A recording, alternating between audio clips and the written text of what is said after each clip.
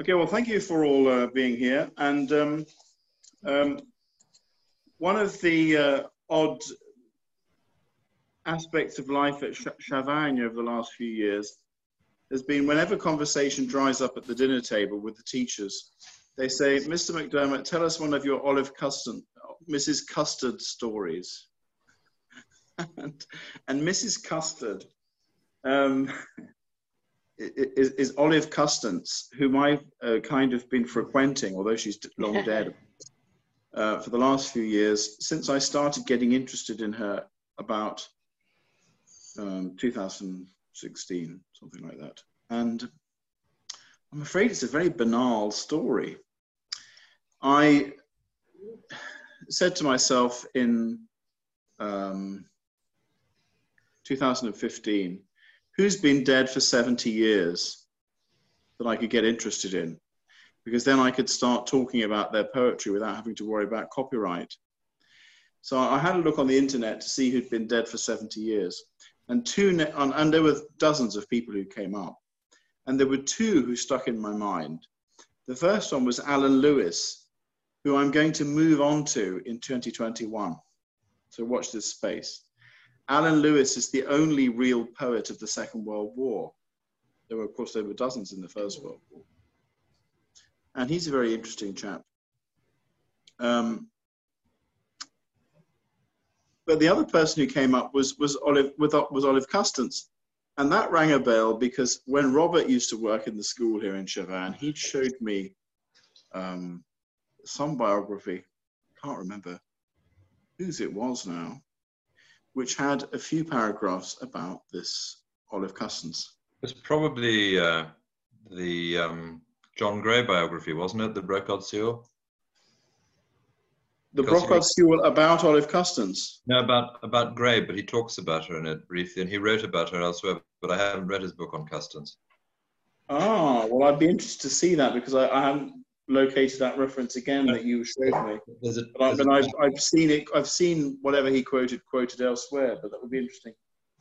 Sorry. But of course, Brocard Sewell was where I started with Olive Custance because he was the only person who'd written a life of her Yes. at all.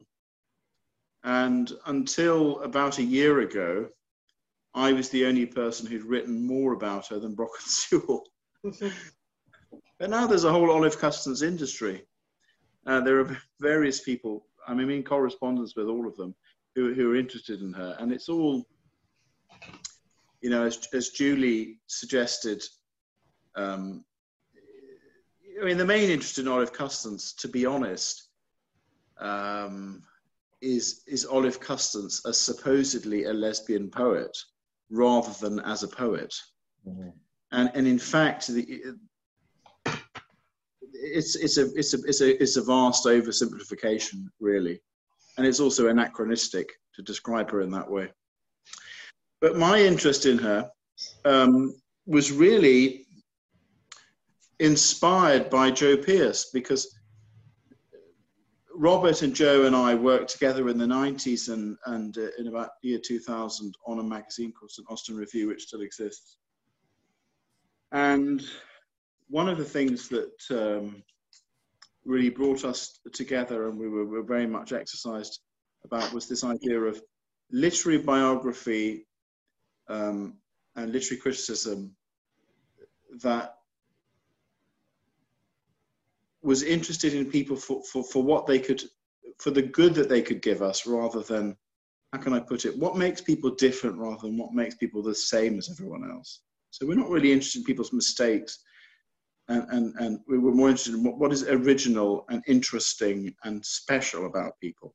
And that was really the attitude that Joe had taken in his literary biographical approach, rather than giving people the frisson of discovering deliciously some writer who had made the same mistakes in life as they had.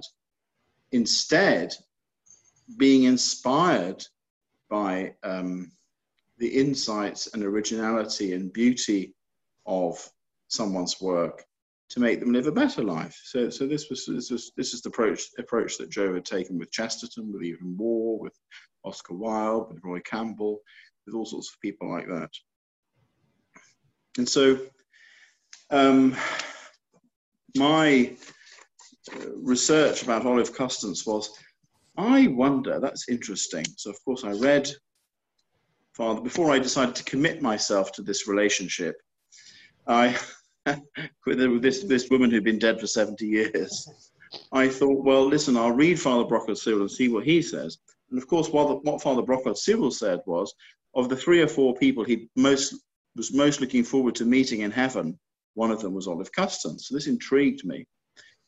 And the more and more I read about her, the more and more I realized that this was a real woman, a woman who had a certain pizzazz about her that unfortunately had been completely obscured by her relationship with a man who himself had been damned, really, by his association with Oscar Wilde. So, in fact, nobody really knew anything about Lord Alfred Douglas, who was a much better poet than Oscar Wilde, except that he was associated with Oscar Wilde.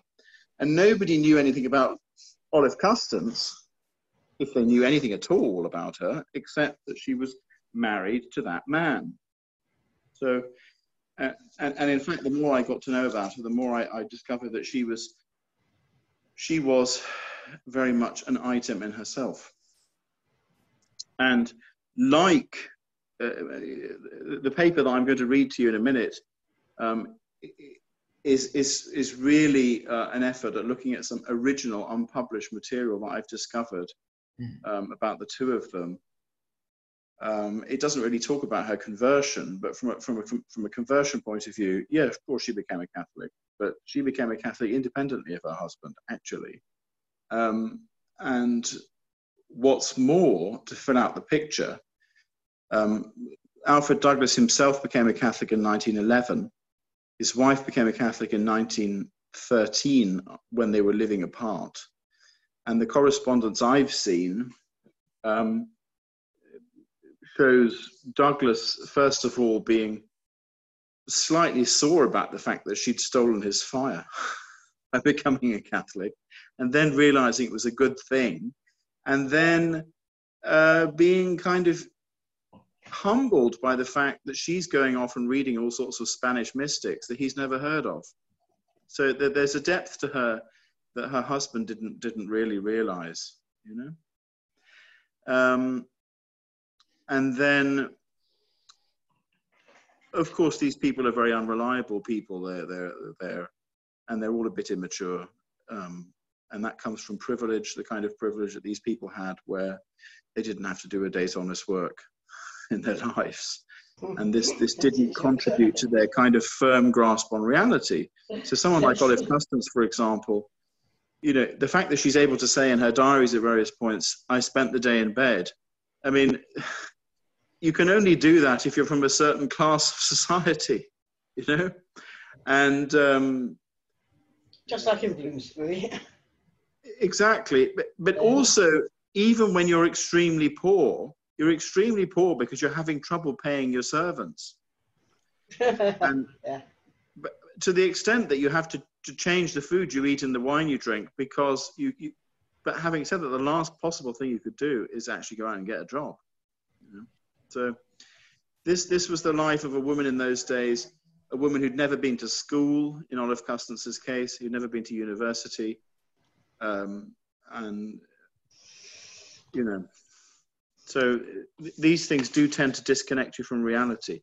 And equally on the point of sexuality as well, those stories that we hear about Queen Victoria, that she couldn't quite understand what was meant by, you know, close and intimate relationships between women. That would apply to women like Olive Custance too.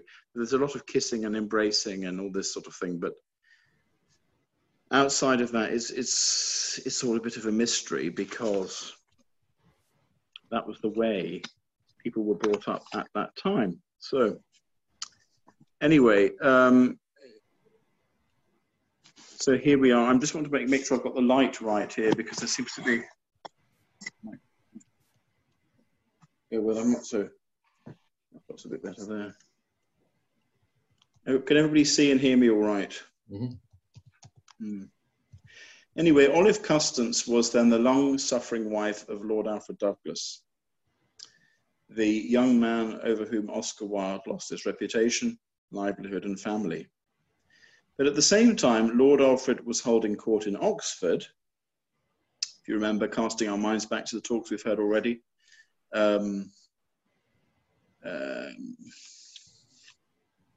Alfred Douglas read The Portrait of Dorian Gray and then met the man who'd written it. Lionel Johnson also famously read it twice, was it? And then he met them. I can't remember.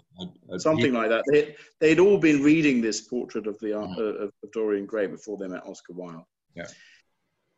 But anyway, and then of course, when Oscar Wilde makes friends with this circle of students in Oxford, Lord Alfred Douglas is very much holding court there.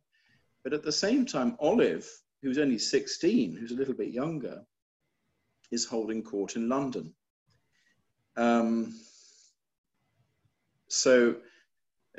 she ventured into literary society very young, when she was 16 in the 1890s, and was surrounded pretty quickly by admirers of both sexes, some of whom you've heard of already.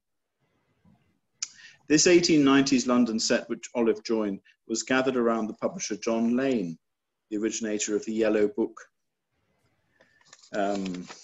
You'll have seen a graphic from the front cover of the Yellow Book on the website advertising this conference, which kind of gives you a sort of a flavor of this sort of decadent artistic scene. And the Yellow Book was an eclectic periodical of poetry, fiction, and non-fiction prose as well as art prints. Most notably, the distinctively languid cover cartoons drawn by Beardsley. We've mentioned Aubrey Beardsley, who was also famous for all sorts of kind of quite obscene cartoons as well, which he wanted to be destroyed when he became a Catholic when he was dying, but they never were. The Yellow Book cast its golden hue over a whole decade of London literary life and acted as a focus for a young group of poets who elicited the ire of critics because of their morals. In terms of the whole sweep of the Victorian epoch, they were a flash in the pan, and they're suitably written off by David Newsom, if you've read that bit of about the Victorian age, where he gives the decadence a very short shrift. But this fin de siècle literary scene, whose names are still known to us, labelled rather imprecisely as decadence, included John Lane's reader, the accomplished writer and critic Richard Le Gallienne, the future Father John Gray, who was a London barrow boy who taught himself a few languages and an autodidact, Ernest Dowson and Aubrey Beardsley. The young Olive was, of course, a respectable young lady, accompanied by her lady's maid on all occasions, and certainly didn't attend any of the Dionysian vigils which these young men might have frequented. But John Lane hosted afternoon tea parties at the Bodley Head, and she also conducted, this is Olive, an epistolary flirtation with the Yellow Book's editor, the American novelist Henry Harland. He was older, he was married, and the exchange was sentimental but quite chivalrous. But it ran to thousands of words. And in fact, her letters to him were short. Well, they were medium length, but his letters back were much longer. Another of her admirers was the now largely forgotten Scottish lyric poet John Davidson. Davidson was immediately rather taken by the young Olive, who was only 16 or 17 and very pretty. And he made an eerie prophecy about her, predicting both the course of her poetry and also the nature of her marriage. It begins like this. At 16 years she knew no care, How could she, sweet and pure as light? And there pursued her everywhere butterflies all white. Then it ends like this. There only came to her forlorn butterflies all black. She herself has a poem called Butterflies, where she talks about, it's more or less about writer's block, but it seems to be remembering this poem from John Davidson, who walked into the sea in 1909 and was never seen again. Anyway, Richard Gallienne, Le Gallienne, spoke of Olive's personal flower-like loveliness, as well as finding her poems like a breath of fresh feminine air. It was Richard Le Gallienne who, incidentally, was instrumental in making her a published poet, really. He was the one who brought her into the whole... She submitted a manuscript of poems to him that she had really composed for John Gray, who was supposedly the man behind the portrait of Dorian Gray, who became a canon of Edinburgh Cathedral eventually. Anyway, so Richard Le Gallienne says, she instinctively understands some of the secrets of the use of words. This is all down to her symbolism, really, because, or at least that's part of it, the power of individual words, but also the power of individual symbols, creating a mood, a feeling, not necessarily making sense, but painting a picture, you know, and that touches on some of what we've heard this morning about French symbolism. The importance of her moods, the exquisiteness and strangeness of living, the mystic beauty of the world, and all the glory and pathos it seems to mean in certain hours. Music played at twilight, the sound of rain, friends, flowers, friends as flowers and flowers as friends. This is Le Gallienne talking. The sudden, wonderful face of love, fair as a shooting star, her own beauty and beauty of the morning sky, beautiful pain and the mysterious sadness of joy. Of such is the kingdom of earth for this young poet, and the words she finds for these moments are as rich and subtle and yet as simple as the moments themselves.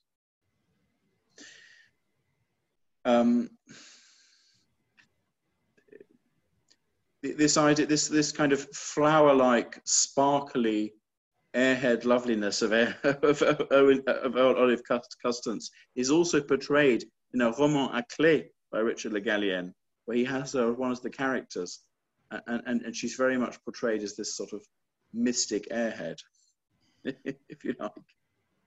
In her adolescence, as we discover in her diaries and correspondence, she had dreamed of one day finding her fairy prince, and Prince was the nickname she gave to John Gray, the Barrow boy, who was probably about 21, when she met him when she was 16.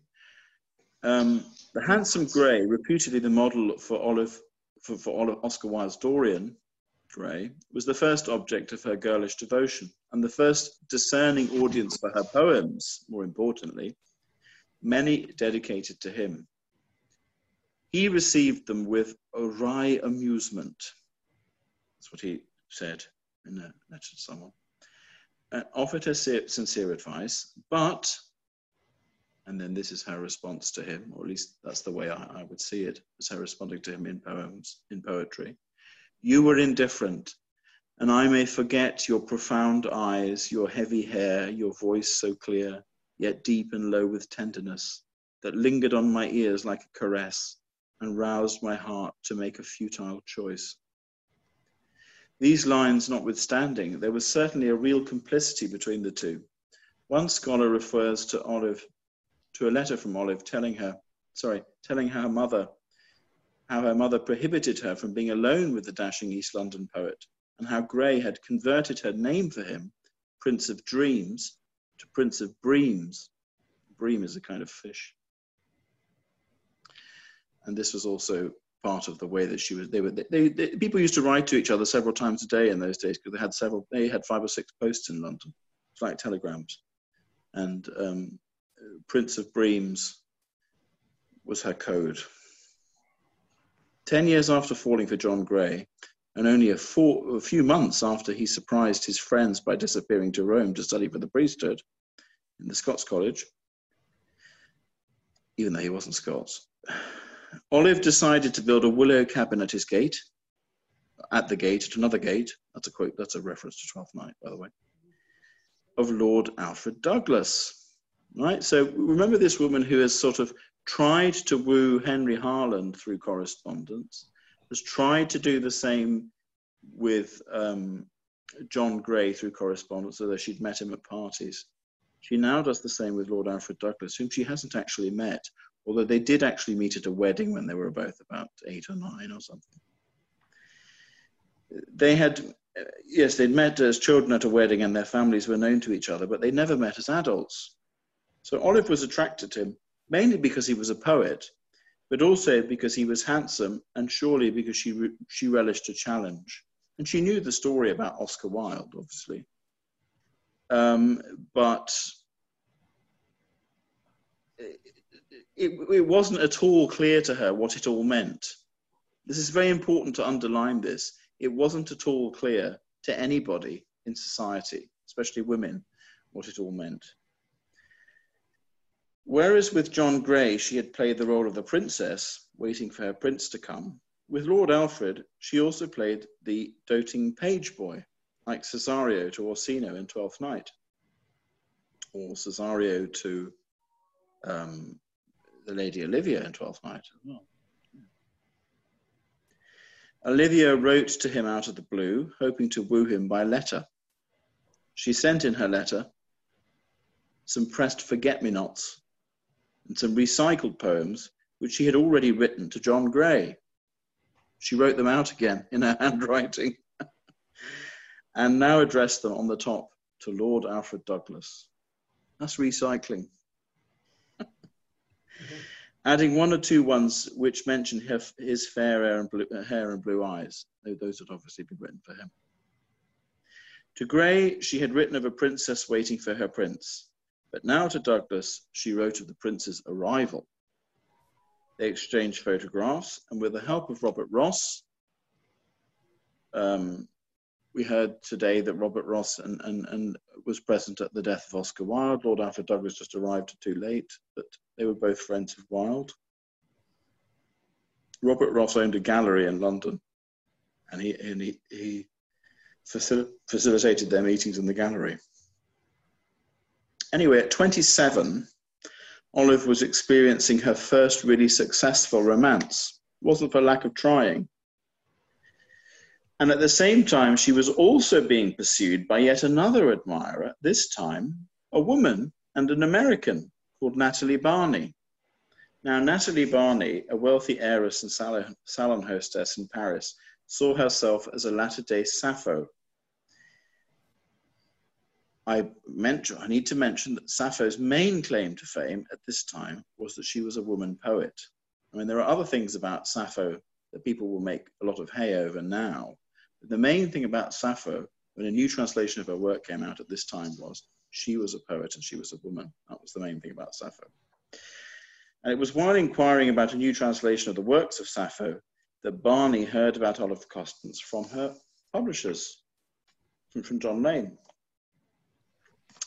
Soon after, on a holiday in Italy with Barney, because in fact what had happened was Natalie Barney wrote to Olive in the same way. This is the way things had happened in those days.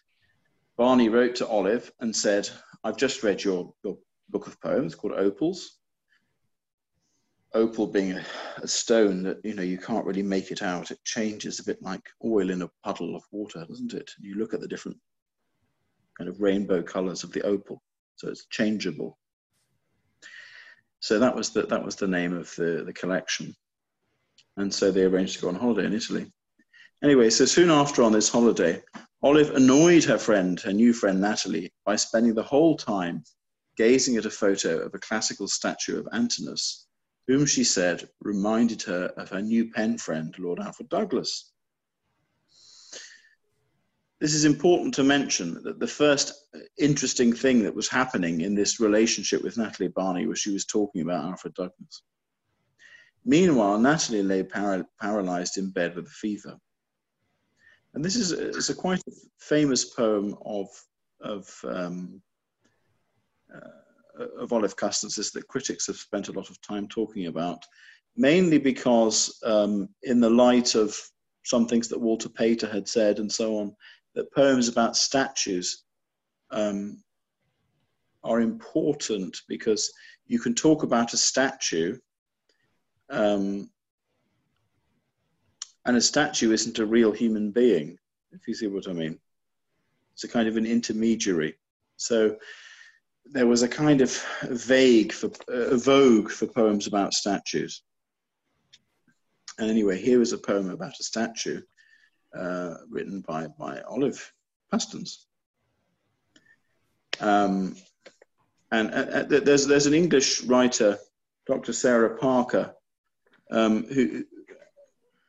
who and a few other people who are associated with her, who make a lot of this because it's almost as if a woman writing a poem about a beautiful male statue is almost a sign that she's a lesbian.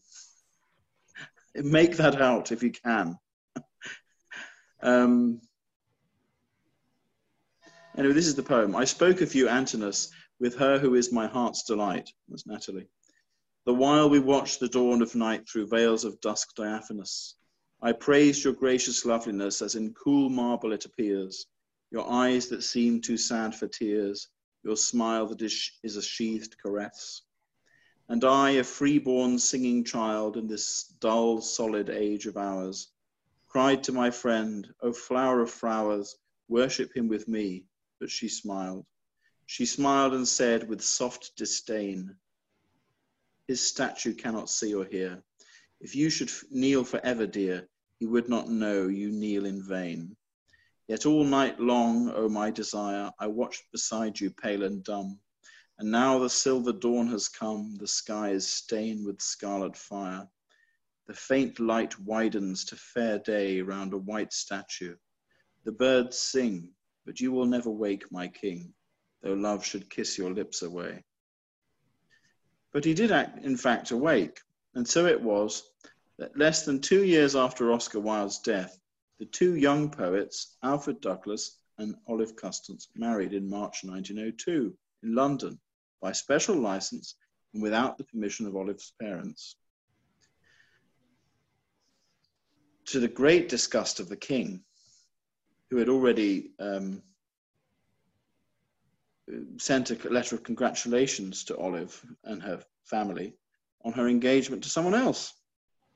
Anyway, we'll come on to that in a minute. Lord Alfred Douglas, still disgraced at home in Britain, had in fact just sailed to America in search of a rich heiress to marry and thereby to put an end to his financial woes. But his heart was not in it, and when Olive instead became engaged to a rich school friend of Douglas's, they'd been at Winchester together, George Montague, the jealous poet rushed back and talked her out of it. Their hastily and secretly organised marriage caused quite a scandal. George Montague, although younger, had been an intimate friend when they were boys at Winchester and ever since. So it can be reasonably described as a love triangle or a quadrangle, if you include Natalie Barney in Paris. She had supposedly envisaged marrying Douglas as a way of inducing Olive to live with her too in a kind of ménage à trois. Despite its inauspicious and unorthodox beginnings, the marriage did last for a very long time, much to everyone's surprise, through all the welter of mud and stones, as Douglas himself described it.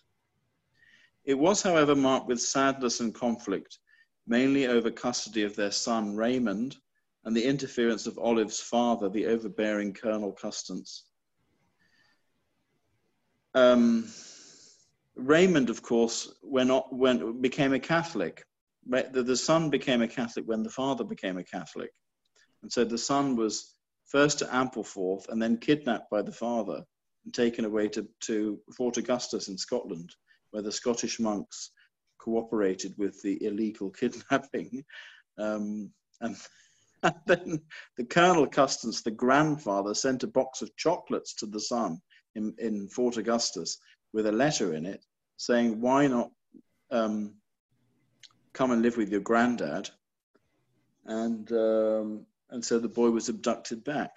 So this was the kind of context of what was going on as well. And then the parents were kind of both very immature parents. Anyway, it was, it's been observed by Nancy Hawkey, who was apart from Brockett Sewell, one of the only other early scholars of this life of this Olive Custance back in the 1970s and 80s. That Olive's energies were mainly expended in coping with her husband. Raymond was diagnosed as schizophrenic, probably more of the bad blood of the Douglases, and eventually died in mental hospital in 1964, a broken man. His chances of married bliss had been shattered long before, when his father exposed the only serious lady friend of his life as a gold digger who lied about her age and social standing, which is a very sad situation. She lied about her age to the extent of 10 years. And she tried to talk very posh as well. Mental fragility was rife in the Douglas family, but Lord Alfred was never diagnosed as anything in particular, although posthumously he has been diagnosed as having bipolar disorder. The public record of his narcissism and pig-headedness, on the other hand, is pretty conclusive, because he was rarely out of the courts, suing or being sued for libel. Yet, since Shakespeare, there have been few men who have written such beautiful sonnets. He certainly had a poetic talent, which has now been forgotten, sadly, but was usually, and also during his lifetime and subsequently, was occluded by the shadow cast by Oscar Wilde. Here are two exquisite sonnets dedicated to Olive from 1907. My thoughts like bees explore all sweetest things, to fill for you the honeycomb of praise, linger in roses and white jasmine sprays, and marigolds that stand in yellow rings. In the blue air they moan on muted strings, and the blue sky of my soul's summer days shines with your light. And through pale violet ways, birds bear your name in beatings of their wings. I see you all bedecked in bows of rain, new showers of rain against new risen suns, new tears against new light of shining joy. My youth, equipped to go, turns back again, throws down its heavy pack of years and runs back to the golden house, golden boy. When we were pleasure's minions, you and I, when we mocked grief and held disaster cheap, and shepherded all joys like willing sheep that love their shepherd, when a passing sigh was all the cloud that flecked our April sky, I floated on an unimagined deep. I loved you as a tired child loves sleep. I lived and laughed and loved and knew not why. Now I have known the uttermost rose of love. The years are very long, but love is longer. I love you so. I have no time to hate. Even those wolves without, the great winds move all their dark batteries to our fragile gate. The world is very strong, but love is stronger. In the first of these two, it's difficult not to see in Douglas's love for Olive a kind of rediscovery of innocence. In Sonnet 4, she's like a forgiving mother. With her, he can become an innocent boy again, leaving behind what he now began to view as his sordid past. In Sonnet 5, it's the second one I read to you, he can fall into her arms as into the arms of childish sleep, and he feels safe with her. She is his refuge in the storm. This, he decides, is not an ephemeral connection, but a relationship which will define his life, as the two breaks in the iambic pentameter testify, longer and stronger. It's a little bit like Sonnet 116, where there's shaken and taken, you know, let us not to the marriage of two minds admit impediment. There's this breaks in rhythm. And here you've got, the years are very long, but love is longer. And at the end, the world is very strong, but love is stronger. So you've got those two words that kind of jump out, because Douglas, like Shakespeare, doesn't add an extra syllable by mistake. There's always a reason for it. Initially, I was drawn to Douglas, nicknamed Bosie from childhood, because he was Beau, for the quality of his, somebody else is coming in, for the quality of his writing, the pathos of his personal story, the fascinating aura of Wilde, and also by the drama of his deep and enduring conversion to Catholicism, in the context of his relationship with Wilde, and in the particular circumstances of his family and upbringing. It's worth noting that his mother also became a Catholic. Even his father, the Marquis of Queensberry, who was the president of the National Secular Society, and he was very, very much against religion, also became a Catholic on his deathbed, and apologized for being horrible to his wife, whom he'd humiliated by taking a mistress, and all sorts of things like that. So the whole family, they all became Catholics eventually.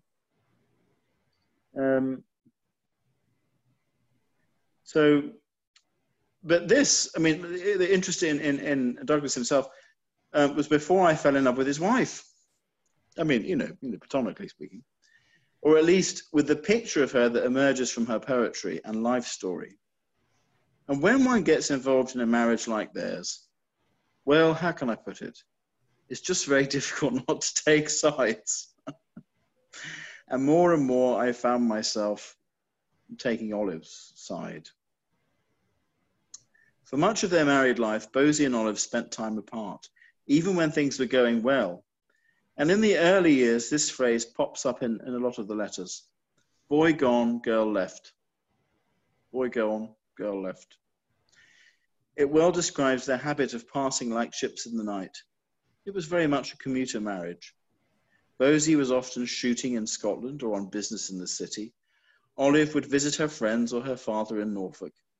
And so they developed a kind of studied, almost artificial correspondence, which both of them knew would one day be the subject of study for scholars. Perhaps it has something to do with the fact that their courtship, too, was an epistolary courtship. Custance had, let us remember, already made romantic overtures by letter to two other 1990s poets, John Gray, later Canon John Gray, and the American Henry Harland. So she developed a talent for it. In those days, the postman called several times a day in London, and they also sold stamps at the door. People often asked him to wait for a few seconds for them to compose a reply. In London especially, it was almost like sending an email, as we do today. Sometimes they even scheduled telephone conversations by letter. Can you believe it? For later in the day. But as poets, the letter, fortunately for us, seems to be their preferred method of communication. There's a kind of ostentatious drama in much of it. Their declarations of love seem to take place in front of a wider audience than merely the beloved. But it is sadly the same when Bosie uses the written words to solemnize his hateful feelings, including calling her a witch on one occasion and saying, "I hate you." By 1911, their marriage had already lost some of its luster. And at about that time, that was when he became a Catholic, actually. A crash of thunder, this is Olive writing now, a crash of thunder, this has never been published before. A crash of thunder overhead drowned the last bitter word you said. I turned away from your angry eyes to watch the lightning in the skies. But concludes hopefully, a golden sun is in the dim west gleaming, scattering all the shifting, streaming, silver fringes of glittering rain. Come, let us kiss and be friends again. Olive writes sometime in 1913 or possibly 1914, certainly you have written me the most beautiful sonnets in the world because you are a great poet. But you have never really loved me as I have loved you. I did not expect it. I only hoped you to be kind to me. But you have been very cruel to me, and your letters are the worst of all. Close friends and relations all knew the terrible effect that Bosey's written curses, and sometimes they were literally just that, could have on Olive. Wommy, the nickname for Bosey's sister, wrote to Olive about Bosey's poison pen, saying that she was worried that otherwise the letters will begin again and something must be done about all this. And it was about this time, 1913 or so, that Olive, of her own volition and by her own initiative, also became a Catholic in St. Anne's in Vauxhall, beautiful church, if you ever go there. Her husband was invited to the ceremony. They weren't living together at the time. As I say, it's 1913, about 2 years after her husband. A hitherto unpublished poem by Lord Alfred Douglas is a good example of the ability which he had to nurse a sense of personal hurt into a sense of invincible and righteous indignation. Although he did not include it in his published collections, he must have known that in sending it to his wife, which he did at some time between 1930 and the late 1920s, no idea exactly when because it's typed, it would eventually reach a wider audience, the gallery of public opinion before which he was always justifying himself. Even when he'd calmed down, he still had to be in the right to have the last word. In this quite deliberately and abruptly curtailed sonnet, an octet with no sestet to follow, he describes Olive as helplessly hard-hearted. If you don't know about sonnets, you have 8 lines where you set up some sort of tension, and in the last 6 lines, you sort of resolve it in a clever way. That's the way they usually work. So here the tension's set up, but there's no resolution. That's the sort of idea of having a curtailed sonnet. I can't say I've ever seen it before, but maybe someone else has done the same thing. But anyway, this is obviously a sonnet that's missing 6 lines, and that's the way it was conceived. To Olive. Dark green the olives grow, black, black the stones. The wood is hard, the green leaves show. Why this? Sunward's green whitened sympathy, below the Judas-tempered essence of his kiss. No sympathies with any human groans. Still, Olive, I have you and you have me, both to exist forever in the press, except for love of the world's bitterness. The iambic pentameter, the appeal to scripture, and the lexicon of biblical words give Bosey an almost pontifical authority. The capitalization spells out his counterclaim to her assertion that you have never really loved me as I loved you. No, Olive, both love are all capitals. Perhaps his initial capitalization of the press refers not just to the violence of their suffering, like an olive press, pressing down the olives, but also to the way in which much of their marital strife was enacted in the public gaze, self-inflicted, self-promoted, and destined to be kept alive in literary correspondence, which would be published after their deaths and forever in the press. The curtailing of the sonnet form is particularly significant. Often the tensions and problems set up in the first 8 lines of a sonnet are somehow resolved in the last 6. For example, in the first 3 of his sonnets to Olive, he wrote 7, where the sestets begin with yet, yet, and but, respectively. But for them, he thought, I suppose, there was no resolution except for love. In a similar poem, which did find its way into the collected poems, he again gives Olive and Raymond, the son, the same Judas treatment. This is over the fact when the son is taken into custody by the grandfather. There was a big report in the Tablet about it at the time, where he said he would never speak to them again. Jane Stevenson, reviewing Caspar Winterman's biography of Bosey in the Telegraph, had this to say of the other poem. Self-pity came as naturally to Douglas as solipsism. And before a crucifix, he identifies his betrayal by wife, child, friend with that of Christ betrayed by Judas. His son, the wretched victim of a custody battle, whom he kidnapped, preferred living with the grandfather. To represent this as a betrayal somewhat suggests a lack of empathy. But Douglas was slow and deliberate in writing his sonnets. He cannot have written both at the same time. To return to the same finger-wagging theme of betrayal, probably years later, like a dog to its vomit, and then send it to your wife in order to cause her pain in a letter, is, to my mind, the act of a sanctimonious cad, however Catholic. He is not lashing out in extremis, which one could more easily understand and forgive. His tone is recollected, unnervingly calculated. When Olive read Bose's biography in 1929, she must have bit her lip over the way in which she had been portrayed. All she knew before she read it, yeah, they died in the 40s, so he wrote this biography in 1929. All she knew before she read it was that she'd given permission to Bosie to quote from her early love letters, where she talks about him as a prince and all this sort of thing. The request to do this must have touched her, but in the end, Bosie used these letters to her fairy prince to bolster his ridiculous claim that Olive loved him less as he grew more and more manly. She was always very discreet about her private life and would not have appreciated being portrayed as a lesbian in order to take the heat off her husband, which is exactly what is happening in that passage.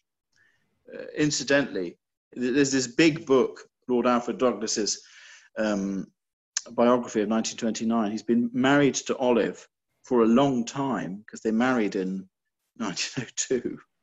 He hardly ever mentions her in his autobiography.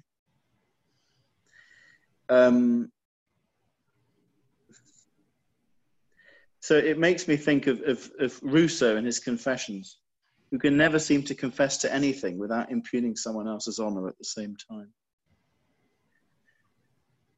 A particularly surprising element of the autobiography is that apart from making this particular point in the early pages, Douglas mentions his wife almost not at all in the rest of the book, even after 20 years of marriage, over 20 years of marriage. And yet, in the end, I have to love poor Bosie, if only for Olive's sake. She is, in 1929, still the delicate and beautiful flower that Richard Le Gallienne so admired in the 1890s. The gentle and forgiving soul who really did love her fairy prince right up to the end. They died in the 1940s, incidentally. 1944, she had a brain hemorrhage, which was quite a nasty way to go. It didn't go immediately. It took her a day or two. And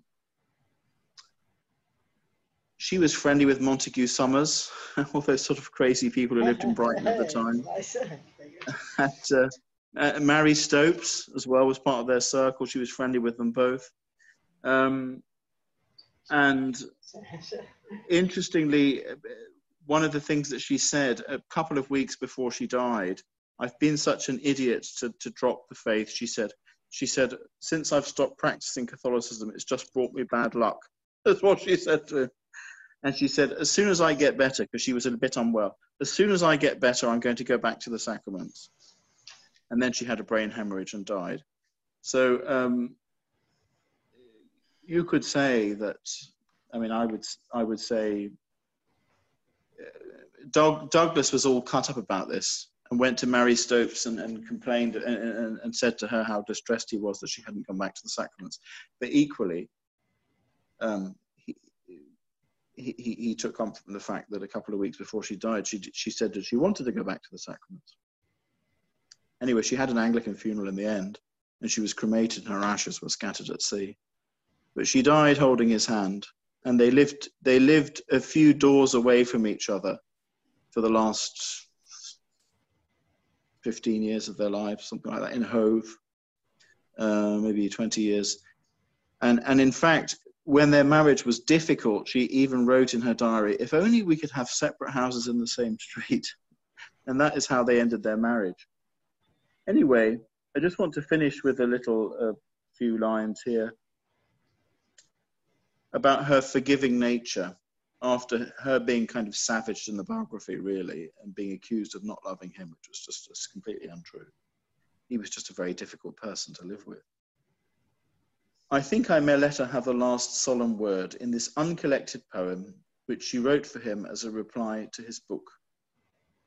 She wrote this back to him when she saw the copy of the 1929 autobiography. So my idea of her reaction to the biography is not just speculation, it's just based on this poem.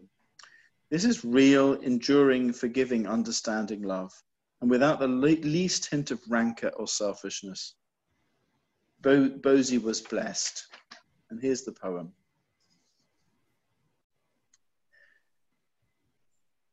And she's a sort of an old lady by this point. She's quite ill, you know. Oh, never again have I loved, dear heart, as I loved you.